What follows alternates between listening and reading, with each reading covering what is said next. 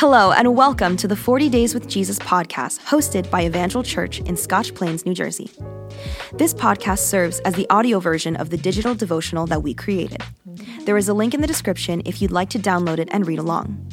Also, on Sunday mornings, we will be having companion sermons and life groups that will help to deepen your experience.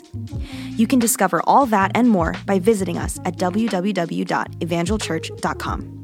So let's prepare our hearts to sit at his feet. Day 4, Matthew's Beatitudes. Matthew 5, verses 3 to 12.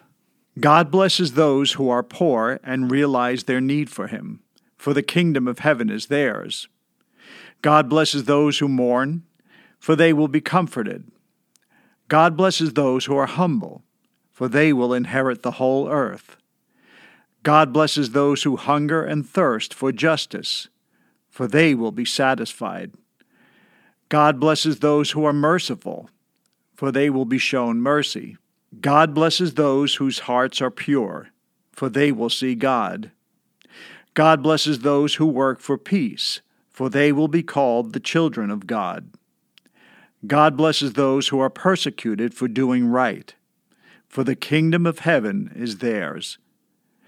God blesses you when people mock you and persecute you, and lie about you, and say all sorts of evil things against you, because you are my followers. Be happy about it. Be very glad, for a great reward awaits you in heaven. And remember, the ancient prophets were persecuted in the same way. Do you feel blessed?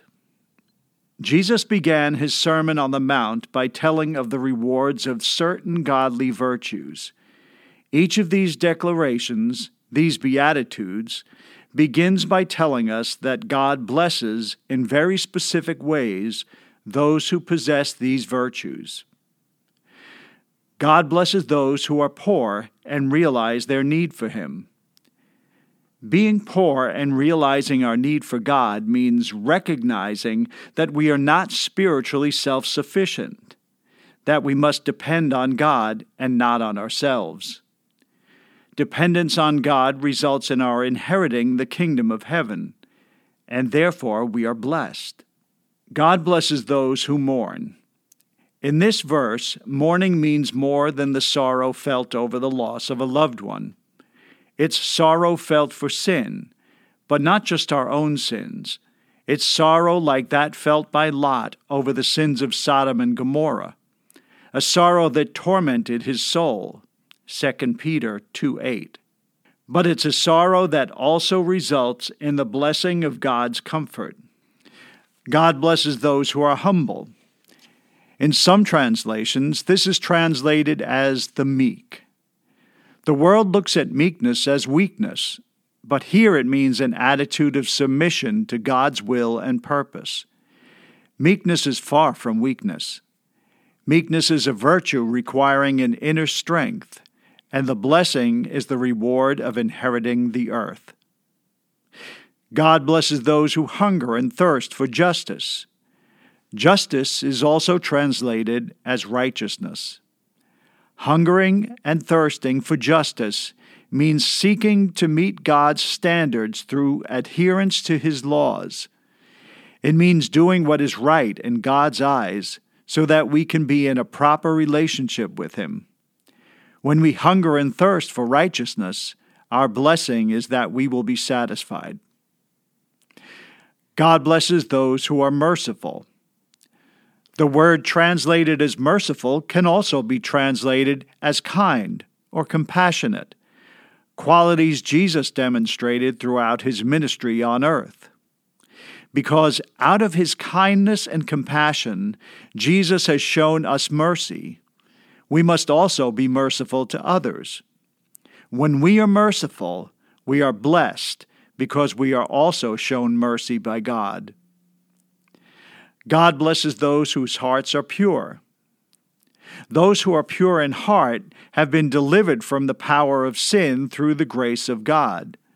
A pure heart strives to glorify God and become more like Jesus. When we are pure in heart, we are blessed because Thanks to Jesus' atoning sacrifice, we will see God. God blesses those who work for peace. Through Christ's death on the cross, we are reconciled with God and now live in peace with Him. We should work to bring others into that same peace and can do so through the way in which we live our lives, through our testimony, and by sharing the gospel. When we work for peace, we are truly blessed because we are called God's children. God blesses those who are persecuted for doing right. Doing right means living our lives to meet God's standards and not those of the world. It means being poor in spirit and dependent on God. It means mourning over our sins. It means being humble, hungry and thirsty for righteousness, and merciful.